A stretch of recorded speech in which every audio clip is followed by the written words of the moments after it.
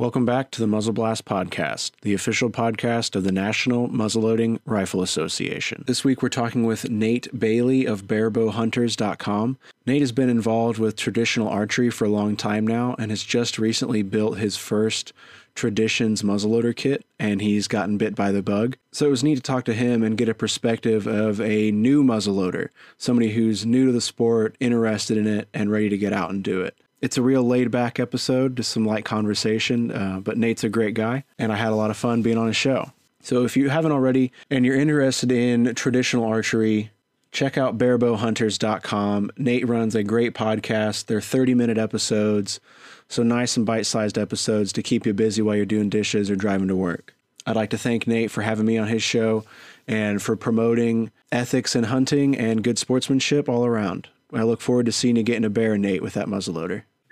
Hello, welcome to another edition of the Barebow Hunters podcast. And today is kind of a special day because some of you guys have probably figured out by now that I have been building a muzzleloader, and through this process, I've been trying to do a lot of research, and I ran across a podcast called Muzzle Blast. And Ethan, you're the host of Muzzle Blast, and also you are, I guess you could just go ahead and tell me, Ethan, what you do. Hi, I'm Ethan, and I'm the National Muzzleloading Rifle Association marketing director. So I'm handling all of our social media and our podcast and all the fun stuff. Cool. So I ran across your guys' stuff. Actually, I ran across it on YouTube. You guys have a YouTube channel. You have a podcast. Yeah. And I was, me being a bow hunter and then jumping into muzzleloading, I really wanted to find somebody that, an organization that kind of stood there for what's been going on over a long time. And you guys really do, right? Yeah, we've been around since about 1933 is when we were formally started. So for us, muzzleloading is in our blood. Yeah. If you go over to your website, to you guys' website, you can really see that. That's the cool thing about all this is there was a ton of history that I was pulling up and I was looking at when I went over there. And me being a traditional bow hunter, I have a lot of history that I look at in the traditional bow hunting world. We have organizations like Compton's and PBS and these other organizations. And so when I was just blown away that I did not know about any of this in the muzzleloading world. I felt like I was behind the eight ball, and it's kind of rekindled some of my pioneering spirit. Well, that's great. That's what we like to hear. We joke a lot that we're kind of the best kept secret in kind of the traditional or outdoorsman sportsman's community. There's a lot of people out there that are interested in muzzleloading because of the simplicity. And we've been around forever, as far as modern kind of camping and outdoorsmanship goes. But not a lot of people know about us. And that's where I kind of come in. That's what my position is trying to fix now. But it's kind of, how that goes. You're doing a good job. I mean, the stuff that you guys are putting out is quality, really good stuff. Thank you. And that's kind of the reason I wanted to get you on here is to kind of get it out in the traditional outdoorsman's community. Because, I mean, traditional archery and muzzleloaders kind of go together. There's a lot of bushcraft. There's a lot of skill. There's a lot of these things that, other than the weapon itself, we're a lot alike. I mean, as far as what we value getting close to animals. That's a thing that we really value. We enjoy that about it. We value the simplicity of everything. We value being able to make it work and those kind of things, Yeah, there's a lot that goes together with that. Even at our headquarters in Friendship, Indiana, we have a 40-shot 3D archery course set up just for traditional longbows. So all of your stick bows or bone bows or horn bows, and that kind of thing. So, it's not as large as our traditional muzzleloading or muzzleloading in general areas there, but it's still part of what we do. And especially for the guys that are real into traditional muzzleloading, they're still bringing their bows and setting up camp, and they'll spend a day shooting muzzleloaders and then they'll spend a day shooting archery, so there's a very close handshake between archery and muzzleloading. Definitely. Yeah. And especially the traditional stuff that we do, with Okay, now I've just scratched the surface here of muzzle loading, and since I've contacted you and things like that, you've probably seen that. You probably could understand. Yeah. that there's not a whole lot here. I'm learning quick. It's a steep learning curve. Definitely. But at the same time, the community has been just amazing. The muzzleloading community has been, so inviting and telling me the things I'm doing wrong. I was pouring straight out of a flask, and they're like, "Don't ever do that." Yeah, you're going to end up killing yourself doing that. And they didn't do it in the way I'm used to. Sometimes in the past, in some of the communities that I've been in, there's guys that aren't very articulate on how they help you. Right. Okay? Right. That's an easy way of saying that, I hope. And then in the muzzleloading community, these guys were like, "Hey man, good stuff, but you need to do this. And, this is why." And it wasn't belittling or anything like that. And I found that so far in the muzzleloading community, which is kind of a breath of fresh air for me. Absolutely. I think that the community itself is wonderful.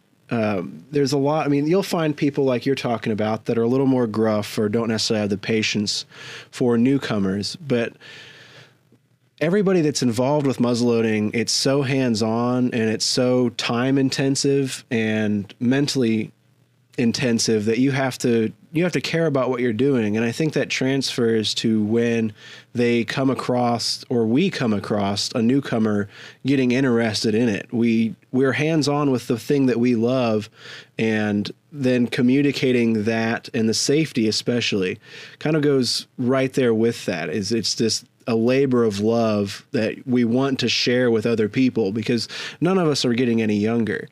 And right now, muzzleloading, for us especially, it really started kind of in the Great Depression and then had a resurgence in the 1970s. So if you started muzzleloading in the 1970s, you're not a young bird anymore. You're not a spring chicken. And so everybody, or not everybody, but a lot of people are looking at it now and saying, "Hey, we need to do the nice thing and put a hand out for the next generation of muzzleloaders." Right. I think your organization is really pushing at that. I see it just in the content that you guys are putting out and what you guys are saying. It's really cool to see that generation reaching out to a younger generation and wanting to pass that stuff on. Yeah. I've seen it in the traditional bow hunting world too. You got people in Compton's that are just absolutely crazy the way that they help other bow, guys getting into traditional bow hunting. Yeah. And so those organizations I always like to talk about, because that is really what we need. I think just sportsmen in general need that, more or less, muzzleloading or traditional bow hunting. That's something that we really need. And that's one of the other things that you guys do is the history. So if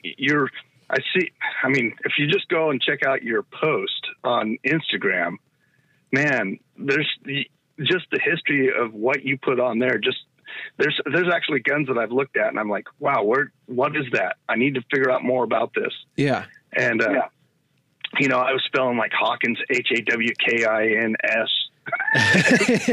So that's horrible. When I look at it now, when I look back, because that's a guy's name that came up with the rifle, Yeah, that was one of the first kind of industrial empires of America. Yeah. And so when I started checking out the history of this stuff, I'm like, wow, you know what?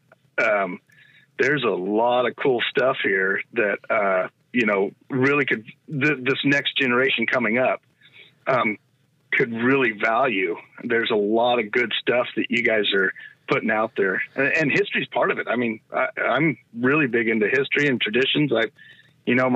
My family came over to Oregon before the Oregon Trail was here. Oh, wow. And so, yeah, they probably even used a Hawken rifle when they lived. They lived where the Oregon Trail came to and where it split to the Barlow Trail, and then they resupplied their wagon trains. That's how they made their money for years. Wow, that's awesome. Wow, that's awesome. Yeah, so now when I build a Hawken, and I built, the traditions. Yeah. And So when I hold that, I feel like I'm maybe in kinship with my great-great-grandfather. Absolutely. That's something it's really neat about muzzleloading, because you don't have to go very far back in just about everybody's family history to find somebody who used a muzzleloader to get through their life. I mean, it was a necessary tool. I don't remember, I was watching or reading, I've been going through a lot of our old magazine articles from the association, and I was reading that traditionally the gun was kind of the car of their day. You know, so if you were more of a nobleman, you had a nicer rifle. And if you were a farmer, you had a daily driver. That it wasn't necessarily pretty, but boy, it got the job done. And just a couple skips back and you're connected to that. Yeah. And you could see that in the rifles, right? I mean, if you go back and look, you could see that in some of the rifles. And you could see that it's kind of like people's pickups nowadays. Yes, exactly. Yeah, exactly. Yeah. You get guys that lift their pickups and they got all the bells and whistles. And then you got guys like me that can't afford to do that. So we just run around in what we got. Yeah. Yeah. And that's what's really neat to me. For me, my grandfather actually shot at and won the first NMLRA youth match in 1938. And so I grew up knowing him, having been there at an early age of this association shooting. But then just taking a couple skips back, it gets even closer to that. My other grandfather had hunted his entire life with a Civil War musket, just a military issue. With the actual Civil War musket? Yeah. Yeah, an original, just a beater. We've got it in the safe now. It's something I'll never let go. Right. Oh, man, that's awesome. That's all he hunted with his entire life. Someday I'm going to have to meet you and see that. So how old are you, if you don't mind me asking? I'm 26. Awesome. So I'm super young when it comes to all of this. A lot of my friends are at least 50 years older than me. To give you an idea of the age of muzzleloaders. Do you shoot competition muzzleloader? I do. I grew up shooting competition muzzleloader. My parents met at the NMLRA national matches. My father and his family were competitive pistol shooters, and my mother and her family were competitive bench rest and like cross sticks buffalo shooters. So I grew up shooting both of those about until college, which was just a few years ago, really. And I kind of got out of it, and now I'm getting back into it. So being the spokesman, man, that is, you're kind of, that's cool that you're at the age that you are, because you know how to get a hold of the people that are looking into this stuff. Traditional bow hunting has a resurgence of younger people coming into it as well. Absolutely. And then, so you're able to put the media out there and all that, but yet you have a deep, experience. I mean, you got more experience in muzzle loading than, a ton of people. Well, than me for sure. And, I'm close to 50 now. So it's cool to see that there is somebody that's in that world speaking. And, we need to kind of get that word out, because I think there's a lot of guys, your age to my age, right, that absolutely really would love to get into muzzle loading. I mean, it just goes along with the traditional bow hunting. It's the same kind of thing. I was just telling my wife today, because of, all the crud that we're going through with the virus and things like that, if we just got powder and lead, you're good to I go. would be feeling pretty good and self-sufficient about being able to feed my family. Yeah. With just powder and lead. I don't have to have a reloader or anything like that. Just powder and lead. And I'll even take one step away and make it even easier for you. If you have a smoothbore muzzleloader that's a flintlock, you're good to go as long as you've got some gravel nearby. Oh, yeah. That even takes it even further. I didn't even think that route. Yeah. I better get a smoothbore. That's what it sounds like. You've got to get a smoothbore, and then, you can start getting into some nice revolvers or pistols. But if you have a nice rifle and a nice smoothbore, you're good to go. Oh, yeah. Yeah, even gravel. I didn't even think about that, because, boy, you could do a number on squirrels. Oh, yeah. Man, I'll eat squirrel all day long, and especially if I'm hungry, right? Oh, yeah. That's kind of one of the old campfire stories I remember hanging out at the shoots was, you know, when you get a group of people together, you start talking and it gets about midnight and you start talking about the end of the world or whatever. And the one guy always talked about that is if he goes a long distance away from home, he always has a flintlock smoothbore in his car because he always figures he has ammunition. Oh, that's awesome. So anywhere you go, I mean, you can use seeds, I guess. Mm-hmm. So with your smoothbores, okay, forgive my ignorance here. This is going to sound really bad, but with the smoothbore, do they make those in a pistol? Oh, yeah. Pedersoli is actually coming out with their flintlock Howdah pistol, which I think it's out now, probably. We saw it at the SHOT Show, but it's a double barrel smoothbore flintlock pistol. Oh, gotta have it. You should really look one up. We've got a short video about it on our YouTube. You should check out from the SHOT Show because it was just neat. Oh, right on. Yeah. They have it in percussion, I believe, and then they have it in a modern. I believe it's a double 410. I think, but I'm not certain on that. And then they're just coming out with the flintlock version of it this year. It is sweet. Wow. Yeah, that would be something that would be, it's not only something cool, but it has very practical use. Could you imagine just knowing that I have that in the back and then have some powder? Yeah. Man, I'm good. You feel invincible. Well, I feel like I can at least feed myself. Yeah. I feel that way with my trad stuff too, my trad bows and things like that. But at the same time, this is just another one of those tools that you can put into what you do as a bushman, as a dare I say, new frontiersman or mountain man or something like that. But pretty cool stuff, man. I just really enjoy that. That's good. That's what we like to hear. I think a lot of what we see as an association is there's a lot of people out there, like you said, between my age and your age, and going to work every day and, you know, answering work emails on your phone and getting texts and calls all the time is really draining. But when you can go out in the woods with your longbow or your muzzleloader, or even, you know, with just a pack and just go in and sit in the woods for a couple hours, that's a kind of peace that you cannot pay for or get anyway else.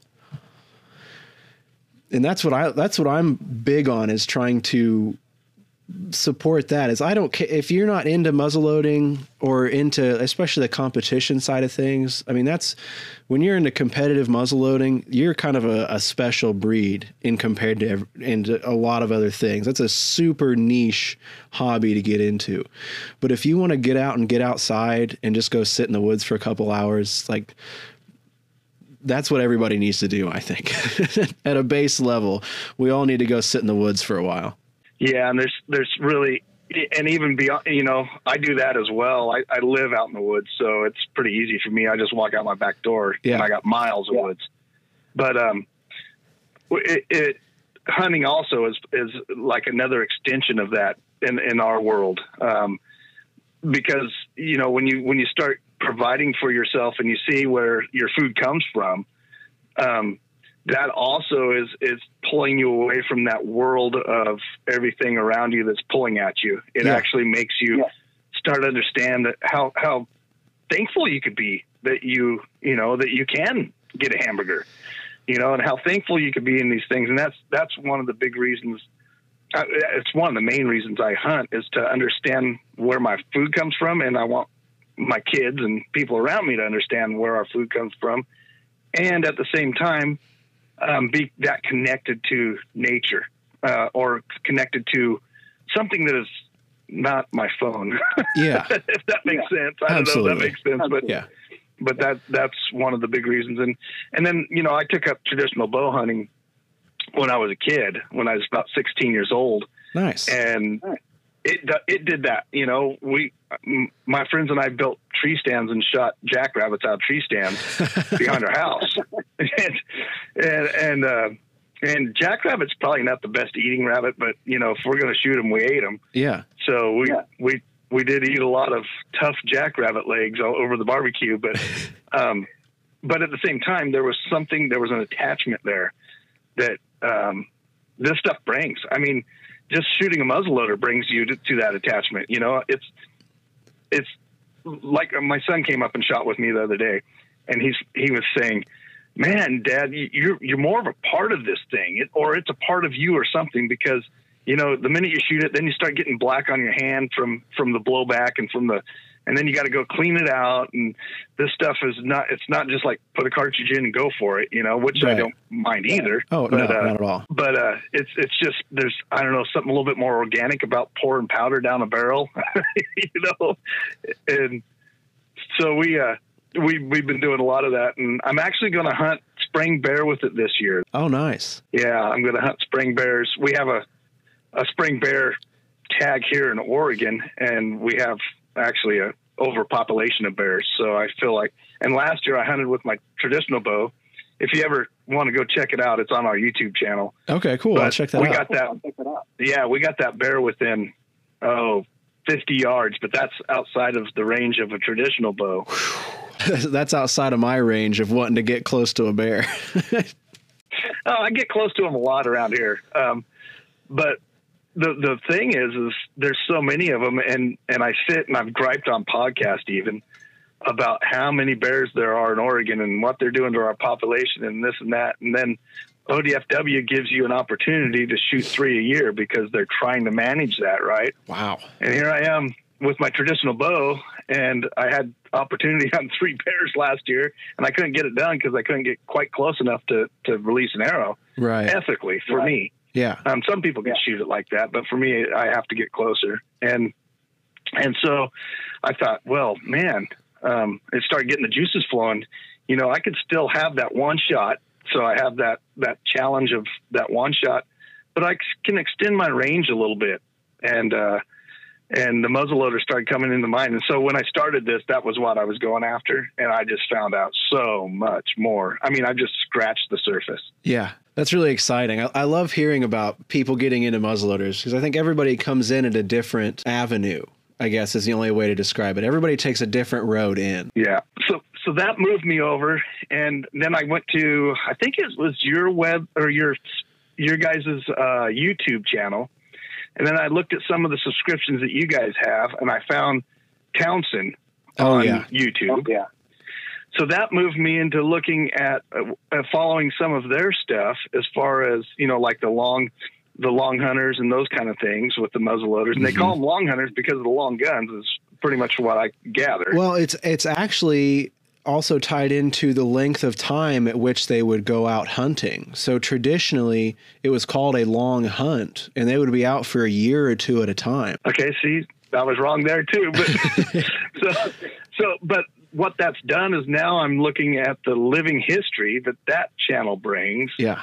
And so this is what muzzleloading has done for me is brought me into, and I'm just scratching the surface. Well, like with long hunter, you know, that scratched the surface. I thought, well, they're using those old long rifles, so that must be why they've been called that. But right on. It's really exciting. We talked to Daniel Howell of the Folkcraft Revival podcast a couple episodes now, and it was interesting talking to him because for me in Indiana, the long hunters are very much a part of our history.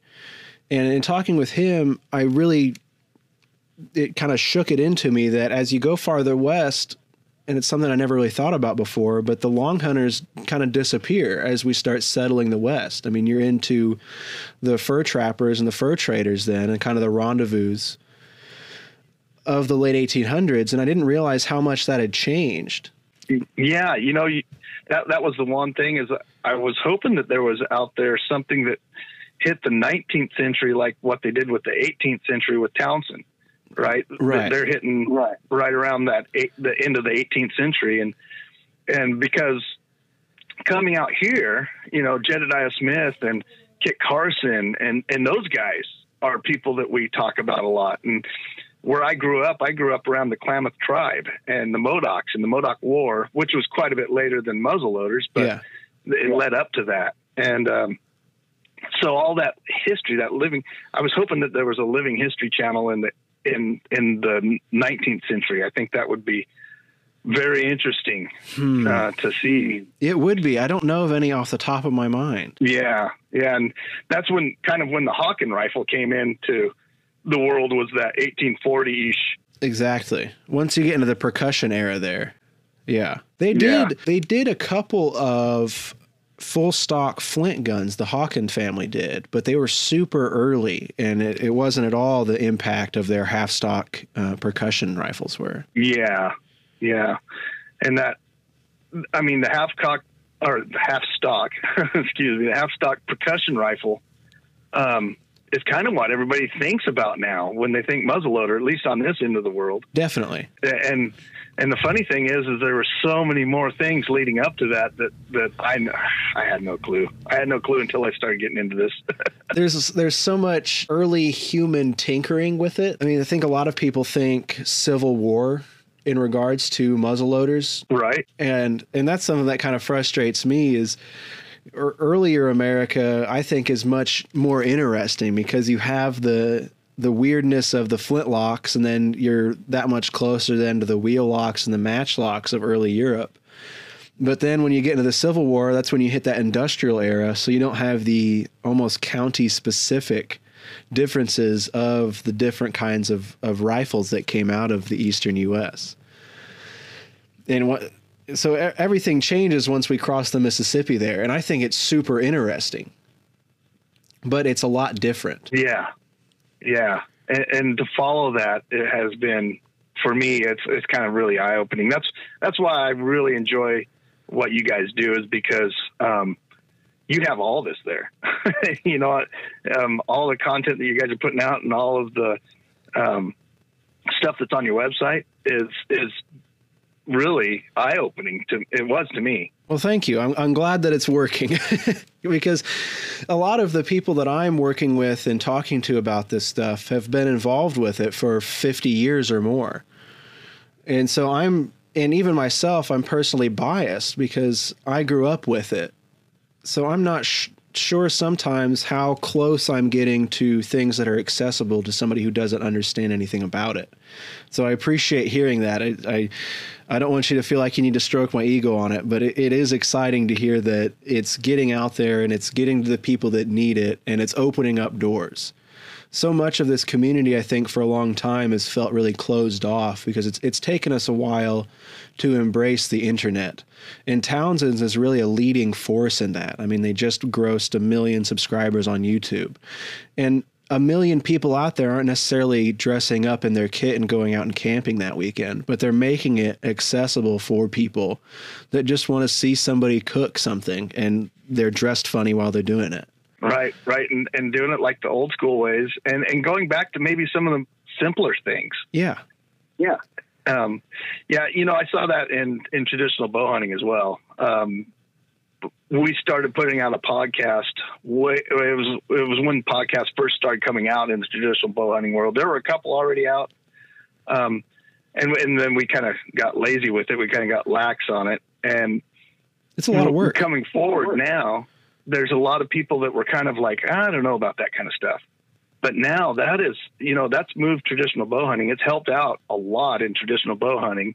And then, of course, you got organizations like PBS that get behind it. And then you have Compton's now that's behind it. You know, they're behind all this stuff. And Traditional Bow Hunter magazine that is behind, you know, so this is, and they're all for one purpose, is to get this stuff out there in front of people because it's important. We can't lose it, you know, and I see you guys doing that too. And I think I think you're on that edge there, you know, when you first started, where people are going to start coming and looking at this and going, wow, there's a lot going on here that I never knew anything about. Yeah. And that's kind of where I'm at with it, is I've grown up in it, and I've said that before here, but there's a lot of information here just in our magazine. We've been publishing a monthly magazine for the better part each month since the late 1930s, 1938, 1939.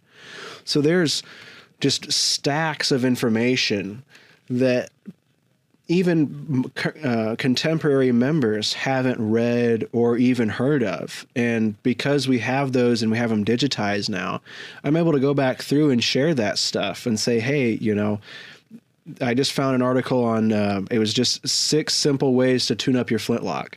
And to me, it just caught my eye is like, that sounds like a modern article headline. It's kind of catchy, 6 simple steps, but it was written in the 80s, and I read through it, and the mechanics of it are all the same thing that you can use today. Right.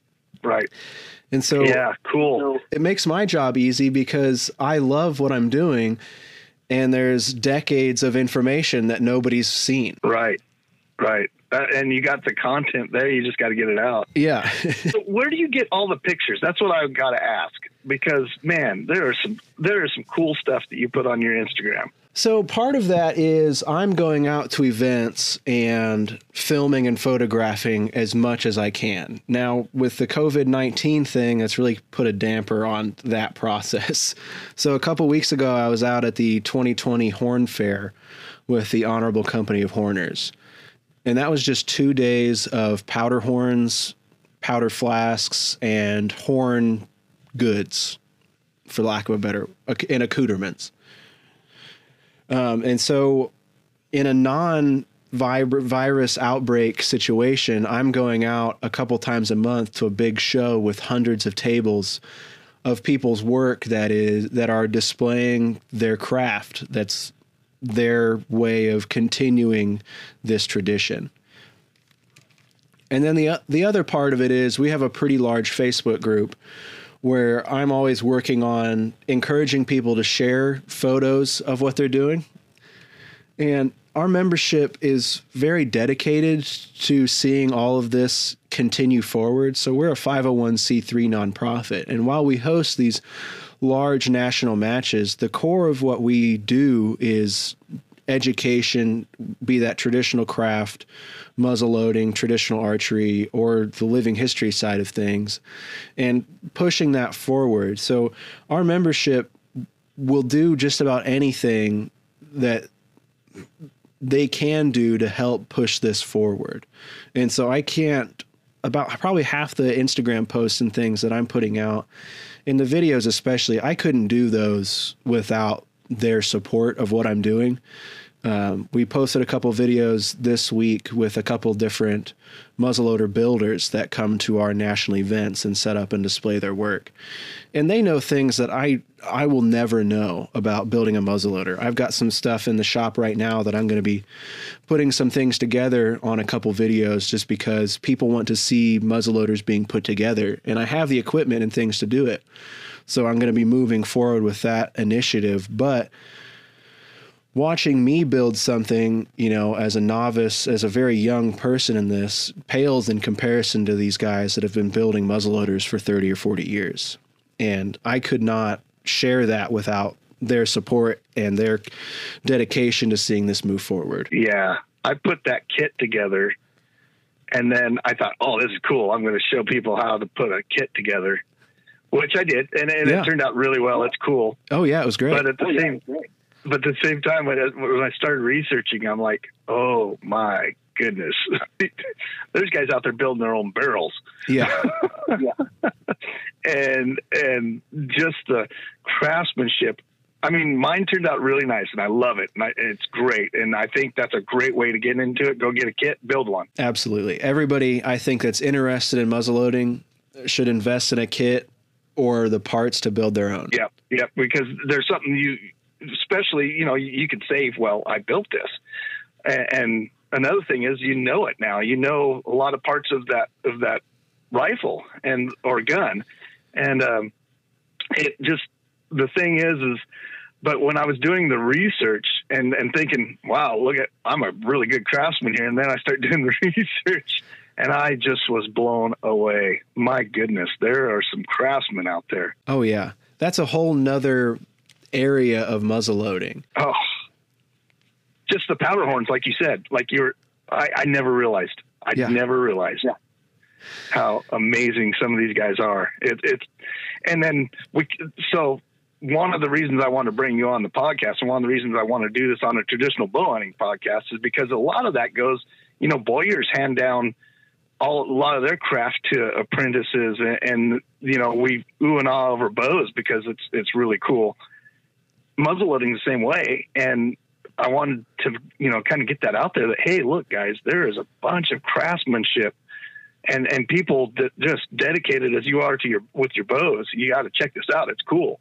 Yeah, I think it's a very natural extension, and it weirdly kind of works with human history. I made my own longbow at the age of 12 and carved it out, and it's made out of hickory, and I still have it and still shoot it today. But nice. You kind of, for me personally, it was fun starting with a longbow, and then as I got older and things got a little more complicated, I started to step into the muzzleloading and muzzleloading building. So my first muzzleloader that I put together was an old CVA Derringer kit, like a little gambling gun. You know, they're simple to put together, but like you say, at the end of it, it's that extension of the intimacy of the traditional sportsman community, I guess, for lack of a better word on it. Yeah. Well, cool. So where can they find out all this stuff? I usually try to keep these around 30 minutes. So. Oh yeah. Sorry. I don't want to run you over. Yeah, I could talk about this stuff all day. I got to put a time limit on myself, or else we'll be here for hours. I understand. So where can they find you guys' stuff and what you're doing? I know you got a lot of avenues. Yeah. Well, the kind of hub for everything is the National Muzzleloading Rifle Association, and that's a big mouthful. So we usually go by NMLRA. Excuse me. And our website is nmlra.org. And there you can find our podcast, our video, our social media. On Facebook, we're NMLRA. On Instagram, we go by the name of our magazine, Muzzle Blasts. And that should, if I'm doing my job, that should get you interested and kind of get you in our system. Yeah. It's got me completely interested. Although I haven't sent my money in to be a member yet, but I'm going to. I just haven't got around to it. I live up in the woods, so sometimes getting a check in the mail is a little bit harder. But. Hey, that's okay. Well, I appreciate that. A lot of what we do, I mean, it is dependent on the membership, but a lot of what I'm trying to do in getting things out there is to show everybody that this stuff is out there, whether you become a member or not. I want you to be interested, and everybody at the association wants you to be interested in this, to go out and do it, get your hands dirty, and have some fun. And it shows. It shows in the stuff that you're putting out. Well, thank you very much, Nate. Thanks for coming on, man. We're going to have to do this again, okay? Hey, I'd love to. This was great. Yeah, we'll get you back on here and maybe go into some specific rifles or things like that have some history behind them and talk on those terms. But I just wanted to get people introduced to what's going on over at the muzzle loading side of the world. And, you know, some of the bow hunters, some of the traditional guys aren't going to listen to this podcast. They're going to just go, no. And that's good. If they, you know, no problem in that. But I know so many traditional guys that are going to be, you know, maybe I should start looking a little bit more into the muzzle loading world. And it's going to be something for them. So that's why I got you on. I sure appreciate it. Any last things you'd like to say? I think just kind of the standard in the muzzleloading world is just keep your powder dry. There you go. All right. Thanks a bunch. Thanks, Nate, for having us on the show. We'll have links down to Nate's we'll have links down in the description below to Nate's video series where he's building his muzzleloader. So it's neat. You can see him go along the process that he kind of talks about in the episode. We'll also have links to his website, podcast, and Instagram as well. I know several of our listeners are active on Instagram, so be sure to check out Nate Bailey's Instagram. Just another update. As we're recording this, we've had to postpone many of our events held in April this year due to COVID-19. So if you're listening to this now as the episode comes out, or sometime in April here, I encourage you to check out nmlra.org/COVID-19. We'll have a link in the show notes, but that's going to be your place to get up-to-date information about how COVID-19 is affecting the National Muzzleloading Rifle Association. Thanks again for listening, everybody. Really appreciate it. Again, if you want to show some support for the show, you can use the promo code podcast10 at nmlra.org and get 10% off merchandise, books, a membership, anything there. That promo code just lets us know that you're listening to the show and that you enjoy what we're doing. So I appreciate it. We'd really appreciate it if you would rate us on iTunes as well. iTunes and Apple are a big part of our audience, and Any rating that we get there helps us kind of move up the ladder. Right now, I know that we're one of the only muzzleloading and living history podcasts out there. It's not necessarily a flooded market, as you can imagine, but any support there really helps us out a lot. Next week, we'll have another episode out for the history buffs out there. We're talking with author John Reese about his book that was published last fall. It is called They Were Good Soldiers and focuses on the African-American troops and militiamen in the Continental Army during the American Revolution. It's a really interesting conversation. It's a bit of a long episode. We go just over an hour, I think, but it's a good one. John's a really interesting guy, and I'm looking forward to you guys hearing it. As always, thanks for listening, and we'll catch you next time.